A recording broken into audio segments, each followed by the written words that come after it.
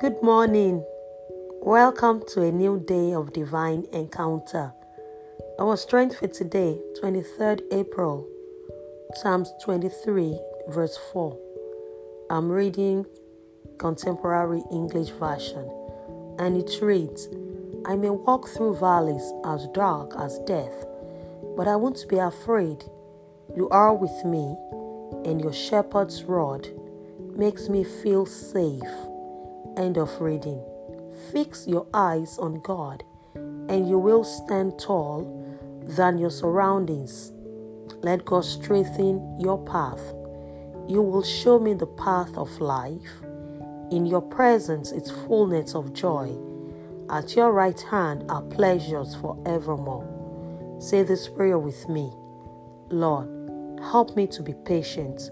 I will trust that you will straighten my path. Amen. Confess to yourself, Christ in me, the hope of glory. Blessings and shalom.